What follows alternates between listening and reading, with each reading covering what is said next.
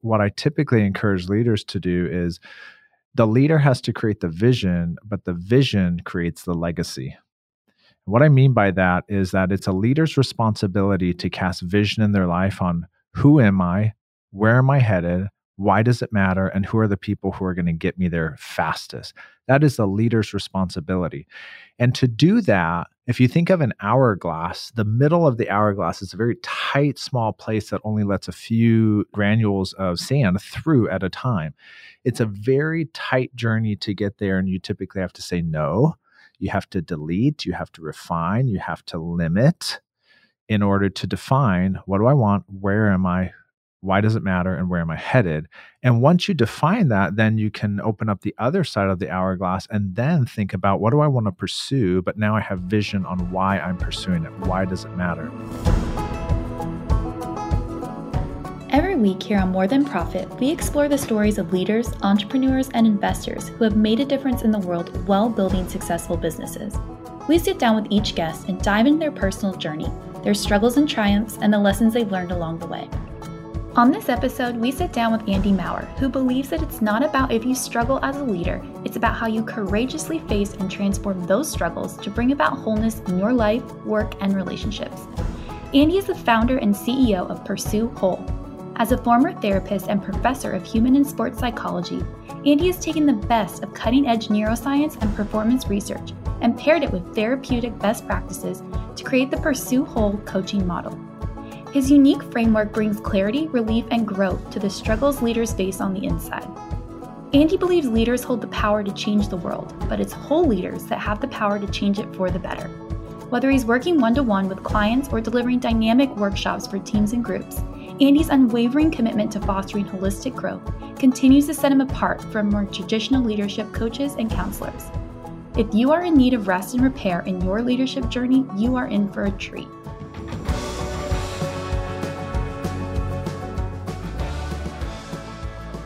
We have a very special guest today, Brian. A couple years ago, I hit a moment, and I don't exactly remember where I was, but I had this vision of my own life, and I could see a path where I could actually become a pretty cynical, curmudgeonly old man.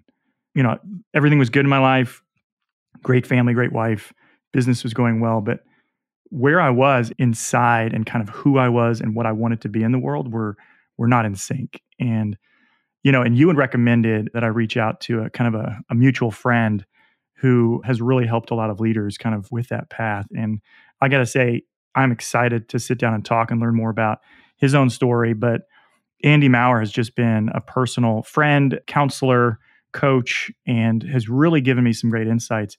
In fact, the question I was going to lead off with was like, what was the first time you cried with Andy Maurer? And so I can't remember. Brian, do you remember? I do remember the very first time because I had a little time to think about it. But I met Andy years ago in Memphis, is where the first time that we used him in a group of leaders. And when I say it was like 50 leaders, and they're all my friends. So I was riding high. I'm like, this is amazing. I'm having such a great time.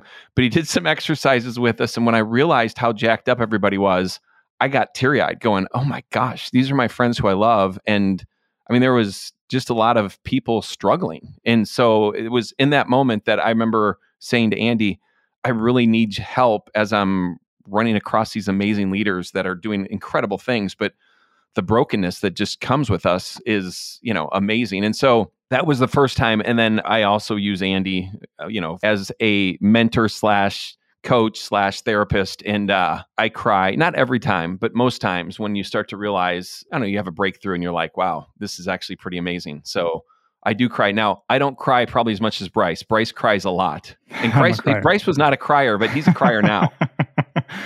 Well, and I think the interesting thing, and Andy, we're going to bring you in to start talking with us about this, but it's really hard to describe what you do, because I think everybody has these categories in their minds. And that's why you heard Brian qualify it as mentor, coach, counselor. I did the same, because I think in our traditional experiences, there's a counselor, a therapist, and they kind of help you in moments of crisis or trauma or through a challenging circumstance. And then you have coaches. Coaches are generally more practical, tactics driven. How do we make you better as a leader? But leader more as a big L, kind of the person out front. How do you be the best chief executive? And I think what you do and what I've really appreciated is we're really both of those things. And so it's really hard to describe specifically what it is. How would you describe what you do? Is there a word or what is it that you would associate that with? Yeah, I think there's a uniqueness to allow the client or allow my leader to describe me in the way that fits for them, because everybody's experience is going to be different. Sometimes I'm going to help them through some more tactical advice on how to deal with teams or family. So I might be a family consultant, or I might be a team consultant, or I might be a therapist to them because they're dealing with a trauma or a really heavy issue. And for me, what I always crave to do is to create a safe place for leaders to pursue wholeness in their life, leadership, and relationships. So it is a little bit more comprehensive, but the safety really allows them to be able to open up and face parts of themselves that they haven't seen or that they don't know. So I let the client typically define that for themselves.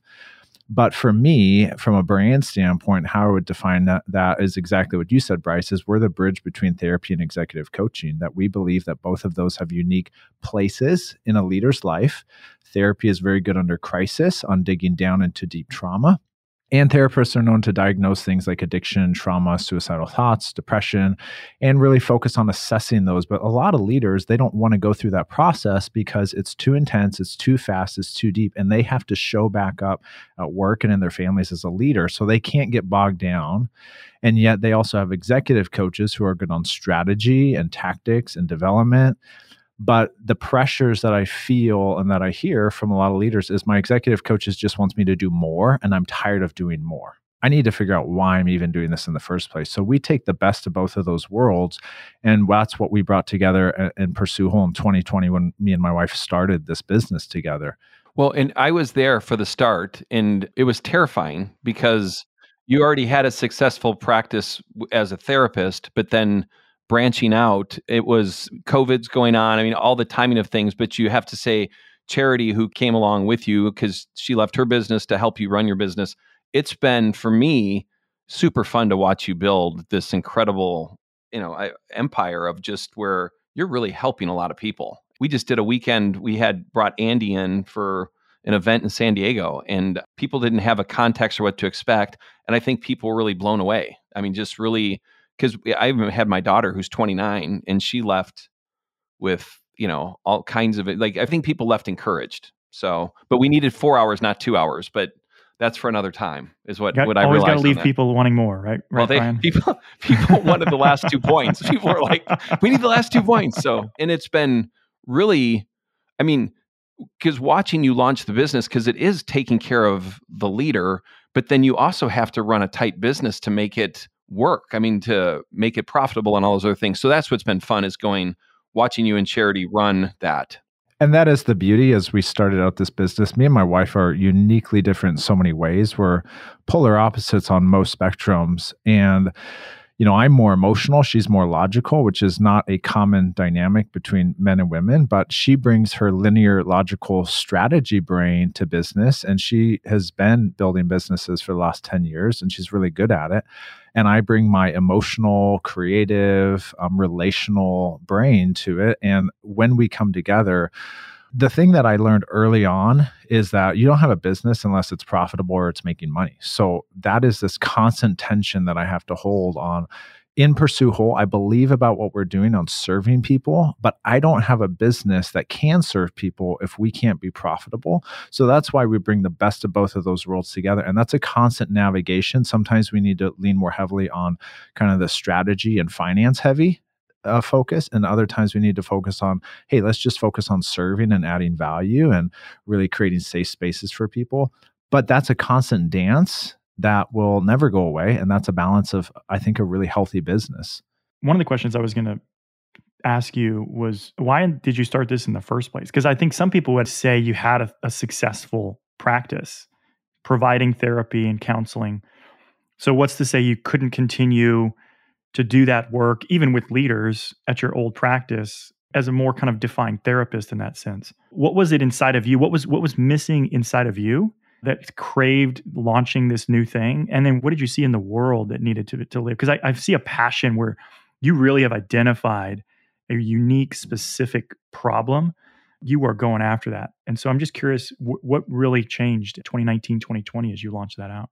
Yeah, a lot of things shifted. I was a personal trainer for 10 years previously before I even got into therapy. And I loved helping people. I loved helping them pursue health and wellness. And as I went through that process, I realized they were emotionally really struggling, even though they were physically fit and healthy. They were even more unhealthy emotionally as we went through the process because they didn't have a healthy image of their body. They didn't have a healthy relationship with their self or with their family. So I thought, man, I really want to do deeper and better work. And if you even take that back to when I got into therapy in the first place, I remember early on this specific moment as I was sitting in the office with a kid. Early on in therapy, it was probably 4 weeks into my clinical practice. And I was sitting with this young boy who was about 8 years old. And he was very shut down. He wouldn't really talk to me. And I started asking him about some of his family dynamics and what happened there. And it turned out that what actually happened was he had sexual abuse happening in his family. And for me as a therapist, my specialty was trauma and abuse. So I thought that I was ready to approach these issues. I thought that I was ready to tackle these issues and help him. And as he started to share and open up, I started to feel really frustrated with this child.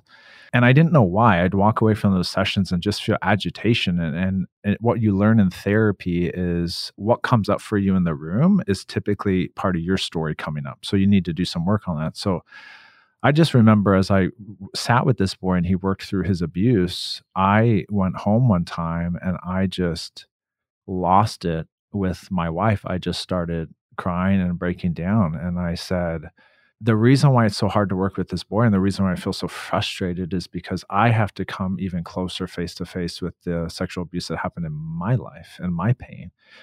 And I didn't want to deal with that. And yet I knew that I had to, in order to move beyond my frustration and anger and really be helpful to people in these positions, is I had to further heal my pain there. And I remember just weeping with my wife on the bed. And what I typically would have classified as childhood, like sexual play and exploration, really in that moment, I redefined as sexual abuse because of some of the power dynamics and different things going on in that relationship. And I think I defined it easily that way early on of like play because it was easier for me to handle. I didn't have to feel the pain of it. But when I recognized what it actually was, it broke me. And I felt like something was taken from me that I could never get back. And I remember sitting with my wife in that moment and just weeping and telling her, I never, ever want someone to feel like they have to carry their pain on their own. I always want to feel like I want to be the person who steps in and helps people feel like they have a safe place to open up and share some of the difficulty going on. Because when I had to hold that inside, it wrecked my world. I had to use so many coping mechanisms and so much deflection and pushing down to deal. And when I was able to be open about that, I actually got to move through it and I was a healthier person because of it. And that was the original start of my journey towards wanting to help people emotionally, is to create safe places where they don't have to feel like they're alone in the world. Whatever they struggle with, it could be abuse, it could be anxiety, it could be stress, it could be a divorce, it could be other things, but just a safe place to know that they don't have to be alone. And then the other prominent part that played into that role was I really wanted to work with leaders because a lot of my pain came from leaders who, instead of using their power and their position to pour life into me, they used their power and position to take life from me through abuse, through unhealthy patterns.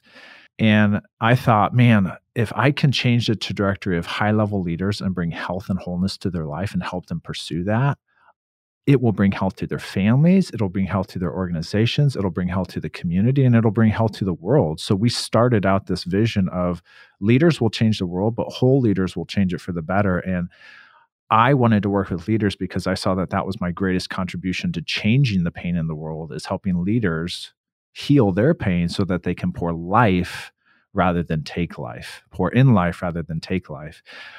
And that's been a really beautiful journey over the last couple of years. And therapy was a great place to start that journey, but it wasn't a good place to capitalize on that journey. There's certain legal things in therapy. You can't maintain a friendship with a client outside of the therapeutic grounds. There's a lot of legal and ethical rigidity to it that I don't think is really helpful in a natural friendship that occurs. I like my clients. I enjoy being able to relate to them and have bonding moments with them. And it's given me much more access to leaders because in coaching, that's the world that they understand and know. So I actually went to their world rather than forcing them to come to my world.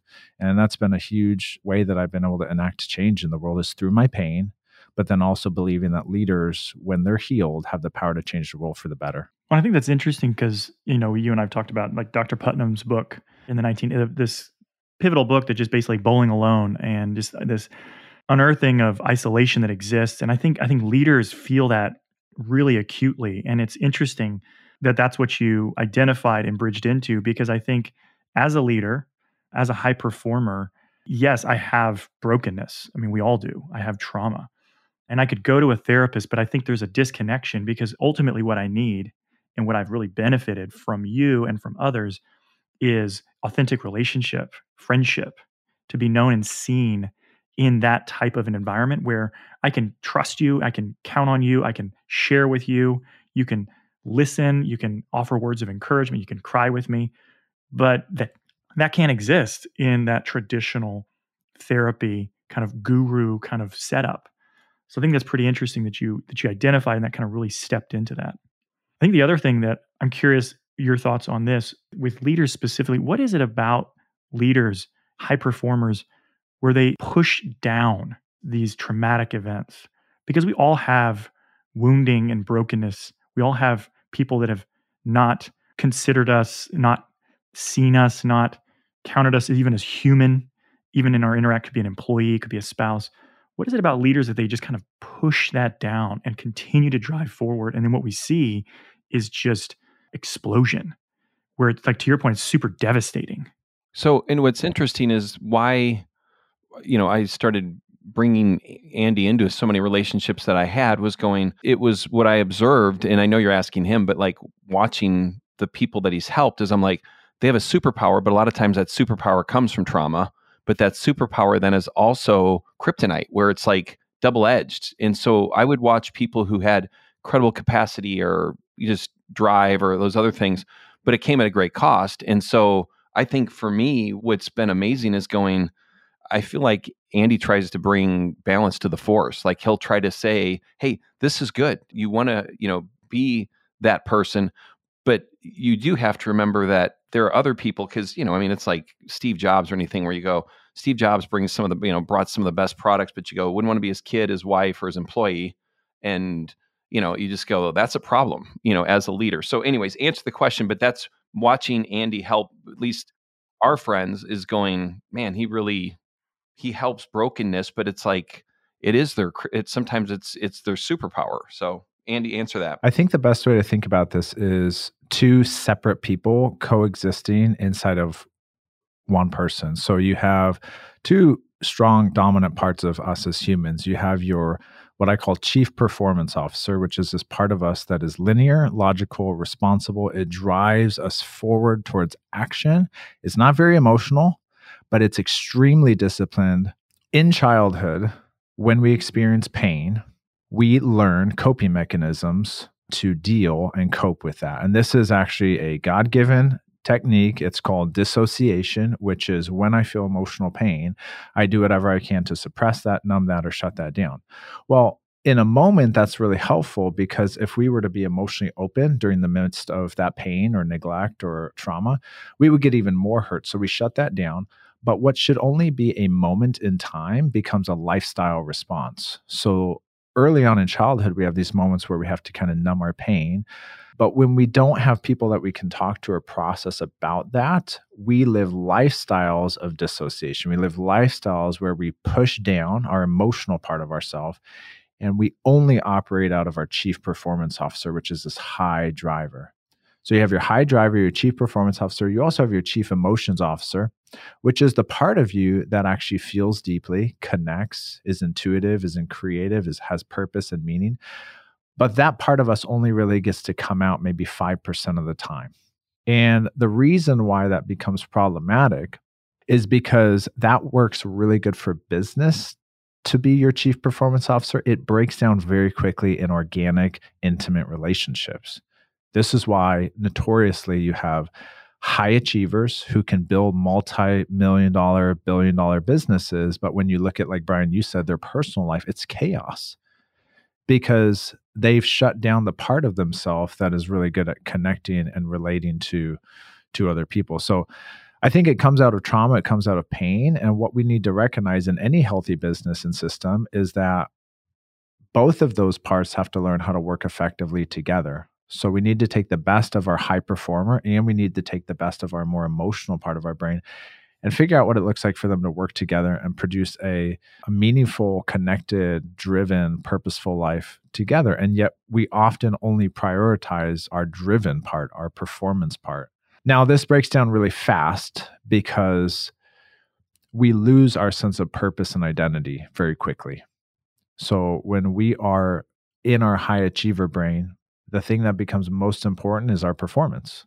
But we lose a sense of identity, and it's always tied to how we perform and how we operate. And that's a conversation we can have later on today. Is that's one of the biggest breakdowns that I see is around purpose and identity and people forgetting who they are, what they feel, and where they're headed in life. If you're part of a homeowners association who's interested in saving money on home services, let me tell you about PIN Plus, the ultimate platform that brings neighbors together under one powerful concept: power in numbers. With PIN Plus, homeowners associations can now access group discounted pricing on essential home services, trash, pest control, pool maintenance, and so much more, all at unbeatable rates. The best part, PIN Plus is designed for you, the community members.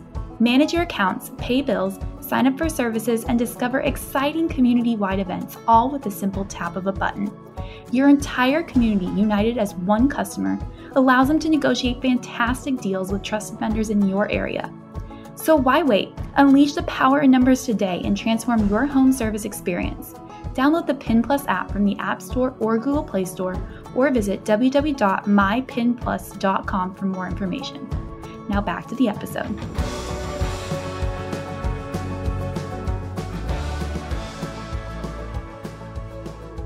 One of the reasons you've been helping me over the last year and a half is if you look from the outside, Access Ventures is doing amazing things. And I truly believe that.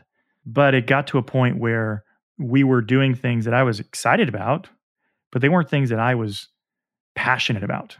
I had kind of created an organization where it was kind of a smorgasbord, an amalgamation of other people's passions, because my fear was team members not passionate about the direction that I was going in or wanted to go, and that they might leave and go do something else. And my need and desire for affirmation or other people kind of wanting to move in that direction kind of caused me to do things that I wasn't just even passionate about. And so, spending the last year kind of chipping away at, okay, what is my purpose? What am I uniquely gifted and positioned to do? And what do I want to actually pursue? And who's my tribe? Who's going to help me get there? It's been really helpful in my own journey to just become passionate again about who I am and what I want to see. And you have to say, Bryce, with that, I see way more joy. All that you just said was true. Like, I saw you building an incredible company and you're doing really good work. But I do think there's something about you just have more clear vision. You know what you want, and I don't know, it's just easy working with you because, it's clear. I mean, there's not question and stuff. So I think that's because I would say, who you were a year and a half, 2 years ago when you started, work with Andy, I'm like, you are very different in even how secure you are with yourself and those things, which has all been work that we all need to be doing. So yeah, no, I think it's great. Leaders are really good at action. That's how they've gotten to where they are. They often aren't as equally skilled at self-reflection. And how that plays out is they take a shotgun approach to life. They fill up their life with a bunch of stuff, whether it's monetary or consumerism or ideas or friendships. But all of those things are very shallow. It's a lot of good things, but they all have emptiness attached to them. So what I typically encourage leaders to do is the leader has to create the vision, but the vision creates the legacy. What I mean by that is that it's a leader's responsibility to cast vision in their life on who am I, where am I headed, Why does it matter? And who are the people who are going to get me there fastest? That is the leader's responsibility. And to do that, if you think of an hourglass, the middle of the hourglass is a very tight, small place that only lets a few granules of sand through at a time. It's a very tight journey to get there. And you typically have to say no. You have to delete, you have to refine, you have to limit in order to define what do I want, where am I, why does it matter, and where am I headed? And once you define that, then you can open up the other side of the hourglass and then think about what do I want to pursue, but now I have vision on why I'm pursuing it. Why does it matter? And that's the legacy that we have, is to take a more targeted approach to life. And the other thing I'll say is vision is about the life that we live, but legacy is about the impact of our death. Your vision is about the life that you want to live and the impact you want to have while you're living. But your legacy is really about the impact that you want to have after you're gone. And in order to have a great legacy, you have to have a tight vision for life. And in order to have a tight vision on life, you have to have a tight vision on who you are as a person. You got to know what you feel, what you want, who you are, where you're headed, and why it matters. And those are the number one things that leaders forget about, because they spend all their time worrying about what other people want them to become. And they're great salespeople. They're typically have very high EQ. So they're reading people's social cues. They're adjusting their body language, their tone, their language to fit, because they want to be connected. But in that process of becoming what everyone wants them to become, they lose themselves. And really the journey around wholeness is to rediscover who you authentically are in the hard parts and the easier parts, in the brokenness and in your strengths, and really live a life where those come together and are integrated. And that's really what we define as wholeness, is bringing all those parts together under one house and seeing they all have value and they're all needed to get to where we want to be. Which again sounds like, I mean, so much of this seems so simple or so like, oh yeah, of course.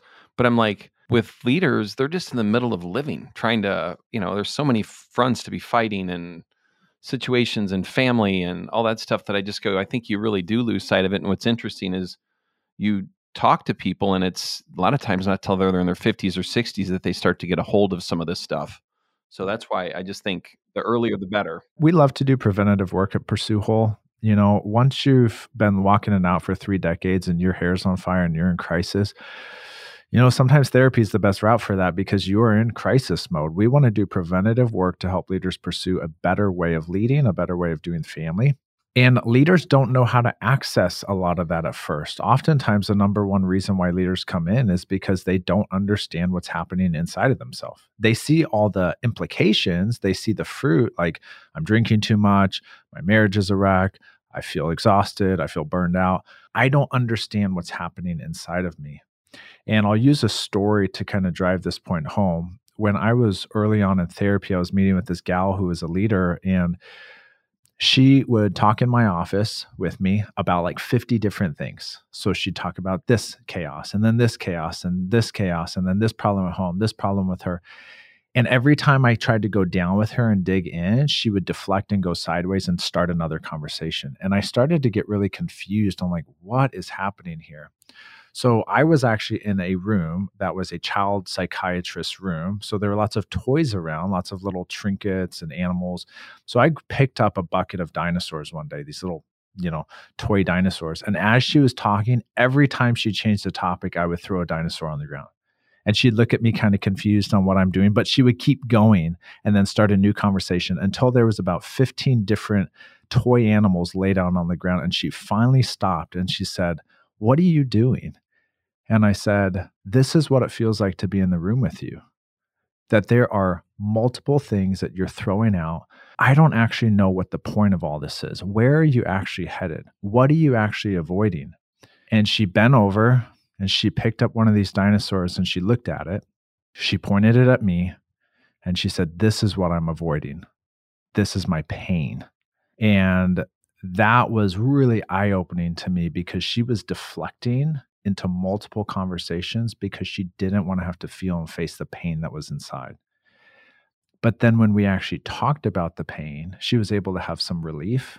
She was able to put words to it. She was able to put strategy to it. But all she knew how to do was like she was on a treadmill running 100 miles per hour and she didn't know how to slow it down. So she kept talking, she kept deflecting, she kept going. And that's really where a lot of leaders are. They need help. They don't want to be on the treadmill. They just don't know how to get off. They need someone else to come in and say, hey, I need you to slow down. What's actually happening? What do you feel? In the business world, no one's asking us those questions. And when we're a high level leader, everybody's wanting something from us. So we can't tell, is this really my friend? Are they going to take advantage of me if I share something vulnerable with them? Do they want my money? Do they want my time? Like, those are questions that leaders think about all the time, especially when you're a professional athlete or you're a celebrity or you're a high-end leader, is I don't really know what this person's, motivation is to want to get to know me. They're skeptical. I love the language you used about pursue whole is really about preventative kind of care and work. I love it. I'm a firm believer in it. But maybe you can help me understand this. How do we break down, I think oftentimes, especially with leaders, these stigmas? And I've seen it before where it's like we go, and I'll just use marriage as an example. Everybody gets premarital counseling. Not everybody, but most people do, right? But then they never talk to anybody until there's crisis. But we go to the doctor, or we should, every year for a well checkup, for a physical. So there's parts of our lives where we're totally fine getting a trainer, getting a nutritionist, going to the doctor and checking up on our body. But when it comes to our emotional well-being, you only go there if something's in crisis. And if you do, it's a sign of weakness. And then to your point, like people that are 30 years in and they're in crisis, now they desperately need a therapist. How do we get over that? How do we as a culture, how do we as a community of people, how do we as leaders, how do we break down some of that stigma where this is seen as life-giving? What are some things that you've done in helping people see that?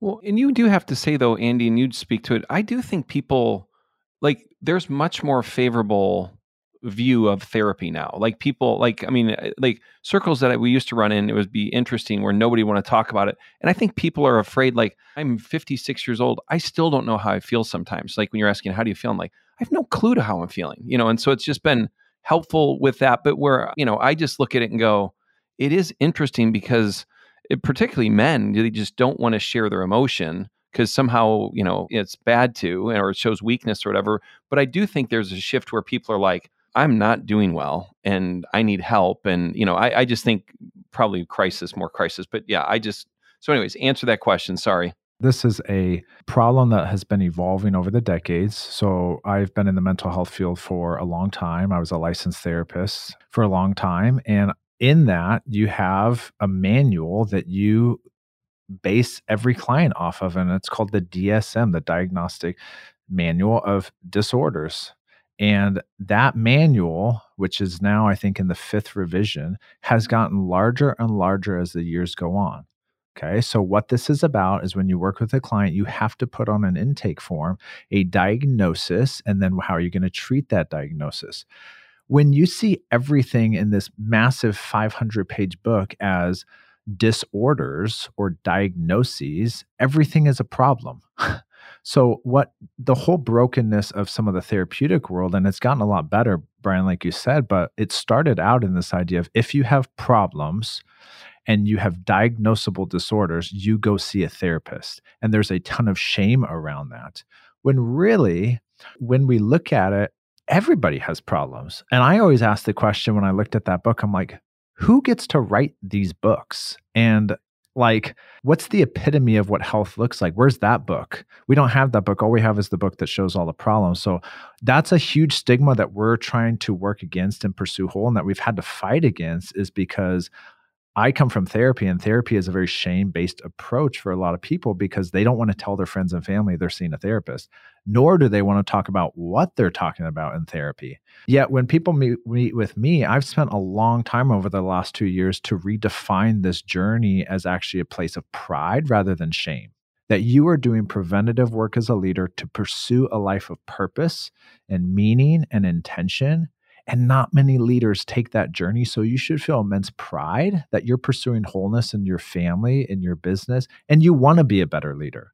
So part of it is we're trying to shift that stigma and just say personal development, whether it's around addiction or whether it's around a broken marriage or whether it's around coping mechanisms or anxiety or fear or stress, whatever it is, be proud that you're leaning in and taking the courage to do the work, because not many people do that. And I actually think that's key to great leadership is people who are vulnerable enough to say, I have a problem, I need help, but I'm going to pursue that problem and actually be better in it.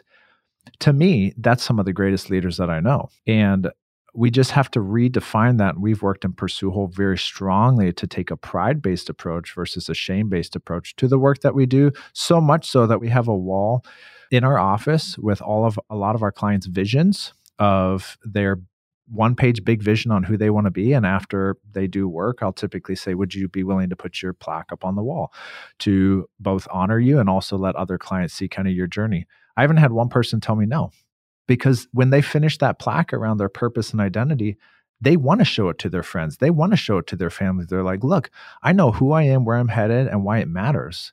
And not many people do. So that's kind of a badge of honor on like, I did such hard work to figure out what I feel, where I'm headed, and why it matters. And people are, really proud about that journey. And that's what we want for our leaders, is to feel pride that they did this journey and not shame that they feel like something's wrong with them because they have to do this journey. One thing I've also really appreciated about you is leadership is not individual. There are leaders, but they also have a team. What I mean by that is the fact that Brian and I both are able to work with you. I know that our relationship at work is far better because we now have common language. We have a common approach.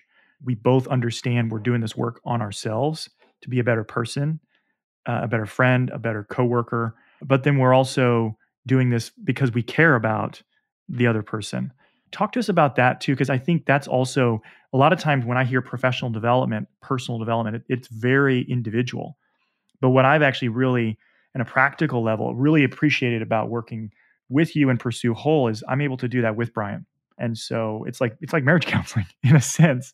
What do you see in kind of the value of that work and how that's done in the context of companies you might have worked with or other leaders? I'll just speak real practically to part of our process and what we do.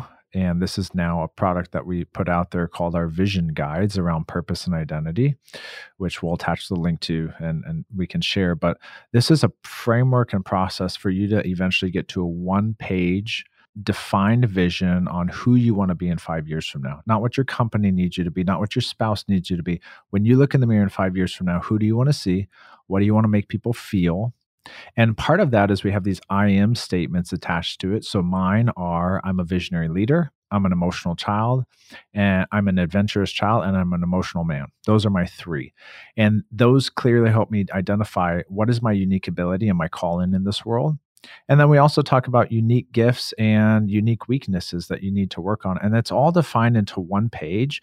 And when I work with other companies or leaders, the fact that they have their employees or team members do that exercise along with them helps them understand at the core, like, what is the deep drives of the person that they work with? What are their unique abilities? What are their passions? Who would they define as their tribe in order to help them get to where they want to be? And I've done this multiple times with my team. Every person on my team has completed their big vision, and it's actually up on my wall. And oftentimes before we have our team meetings, I will read each person's big vision and remember, oh, this is who they are. This is their unique gift. This is what they're good at. And this is what they struggle with. And that's really helpful for me to have compassion on a person, to actually seek to know them deeply, rather than just putting a kind of, personality assessments are good, but it's basically just a bunch of questions that funnel you into a solution. The big vision that we create is a very organic process to help people discover who they are and what they want. And when you get those types of answers, you really get the heart core of who somebody is. And then you figure out, I think the best version of that then is to take my team and look at us and say, hey, everybody's good in something different, but what does it look like for us to work together to create collective impact in the world? How do we each have individual expression, but when we come together, how do we create collective impact? And that, as a leader, if you're a CEO or you have a team, that's what you want to do, is figure out what is the individual expression of each person. What are they good at? What are they not good at? And then how do we come together collectively to create a vision and impact on where we're headed? And I have to say, because I'm still writing mine 5-year, but what is interesting is Bryce has a huge capacity to do a lot of things, but what I've seen him do is slow down to be doing the important things, but it gives him even purpose in the slowing down, knowing there'll be more things to come. But in the past, I just think Bryce would just take on more, do more. But it's just been interesting to see him as a leader going, yeah, he really is. It's like, in fact, TJ, a guy we worked with, said there was a picture of like all these arrows going out. And then there was another picture of just a single arrow that is the same length of all the other arrows put together, but it's really long. And I just thought, I do feel like that's where, through your help with Bryce, that Access Ventures is really, we're getting way more single focused in a good way. And rather than Bryce taking the mantle of 30 things, he's focusing on 3 things. And so, yeah, but it was all through this. Vision gives us potency rather than just performance. It allows us to clearly define who we are, where we're headed, and what our unique ability is in the world. And there's mission drift that happens in organizations when you get to certain sizes or as you go on. We've had this happen multiple times where we've had to tighten back up and come back to our core values, our core vision.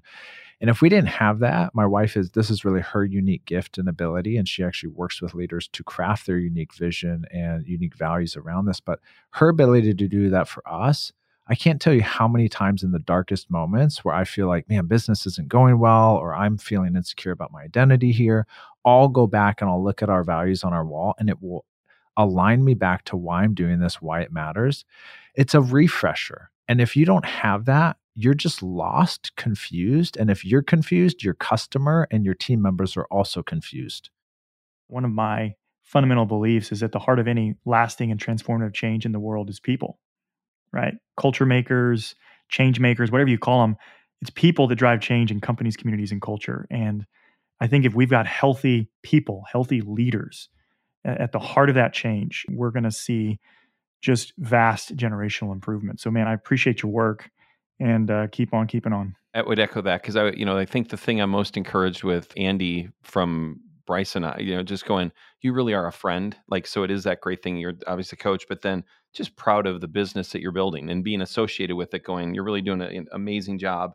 And then, when I think about summing you up, I just feel like you love people with excellence. Like, there's just that, you just really try to take it to the next level, and you take it serious and all those other things. So just grateful you're in our lives and in the lives of a lot of our friends. So thank you for that.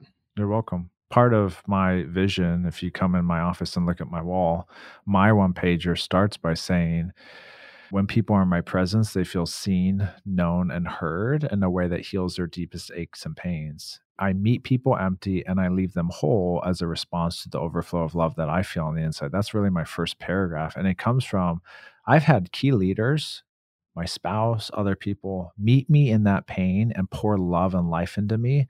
And really what I get to do now is be kind of an overflow on, I really want to do exactly what you're describing, Brian, which is to create safe spaces and love on people in ways where they can be filled up and then go out and pour out on other people. And that happens through safety. It happens through authenticity and vulnerability. And I'm really proud of both of you for the work that you've done, because I've seen the impact that you've each had on your families and your community and the people you lead. And you're a much better person than you were 3 years ago. Yeah, no, amen to that. Yeah. Well, thank you, Andy. Thanks for listening to this episode of More Than Profit. We hope this episode was encouraging and perhaps even challenged you as a leader to pursue whole in your own life as you work to impact the world. Be sure to check out the show notes to link out to the vision process Andy talks about on this episode. And if you click the link before August 28th, you will receive 20% off your vision guide. Even if you click after the 28th, you will not be disappointed. To learn more or inquire about coaching, please check out pursuewhole.com. To stay up to date with More Than Profit, make sure to subscribe wherever you get your podcasts. And while you're there, drop us a review so others can find us as well. Don't forget to check out our new website at morethanprofit.fm, where we have additional content and past episodes. You can also learn more about what's ahead by following us on Twitter at listen_MTP. More Than Profit is a production of Access Ventures and is hosted by Bryce Butler and Brian McKay. Our executive producer is Crystal Escobar, and our associate producer is Bryn McKay. Audio production assistance is provided by Resonate Recording. Our theme song today was No Man's Land by Slapstorm. I'm Bryn McKay, and you've been listening to More Than Profit.